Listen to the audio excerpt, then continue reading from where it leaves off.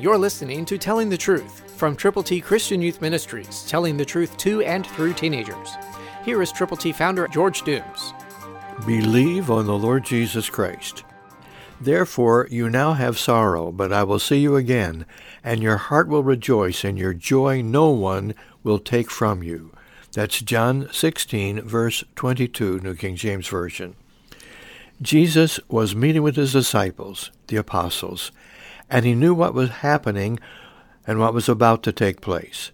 He wanted them to know that they were going to have sorrow because he was going to depart from them, but they were also going to have rejoicing and lots of joy. And no one would be able to take that from them after the fact. He knew that he was going to die for their sins, for your sins, for my sins. He was going to be buried, and he was going to rise again, but only God and Jesus knew that. So he was telling them that they were going to have joy later. Rejoicing was the promise that was going to come, and the words, "I will see you again, and your heart will rejoice," were enough to excite those people, those who knew that there was sorrow now, but joy coming in the morning. I hope that you understand that. God loves you too.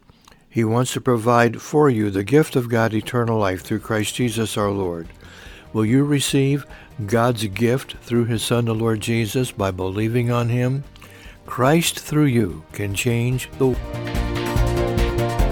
For your free copy of the Telling the Truth newsletter, call 812-867-2418, 812-867-2418, or write Triple T, 13,000 U.S. 41 North, Evansville, Indiana, 47725.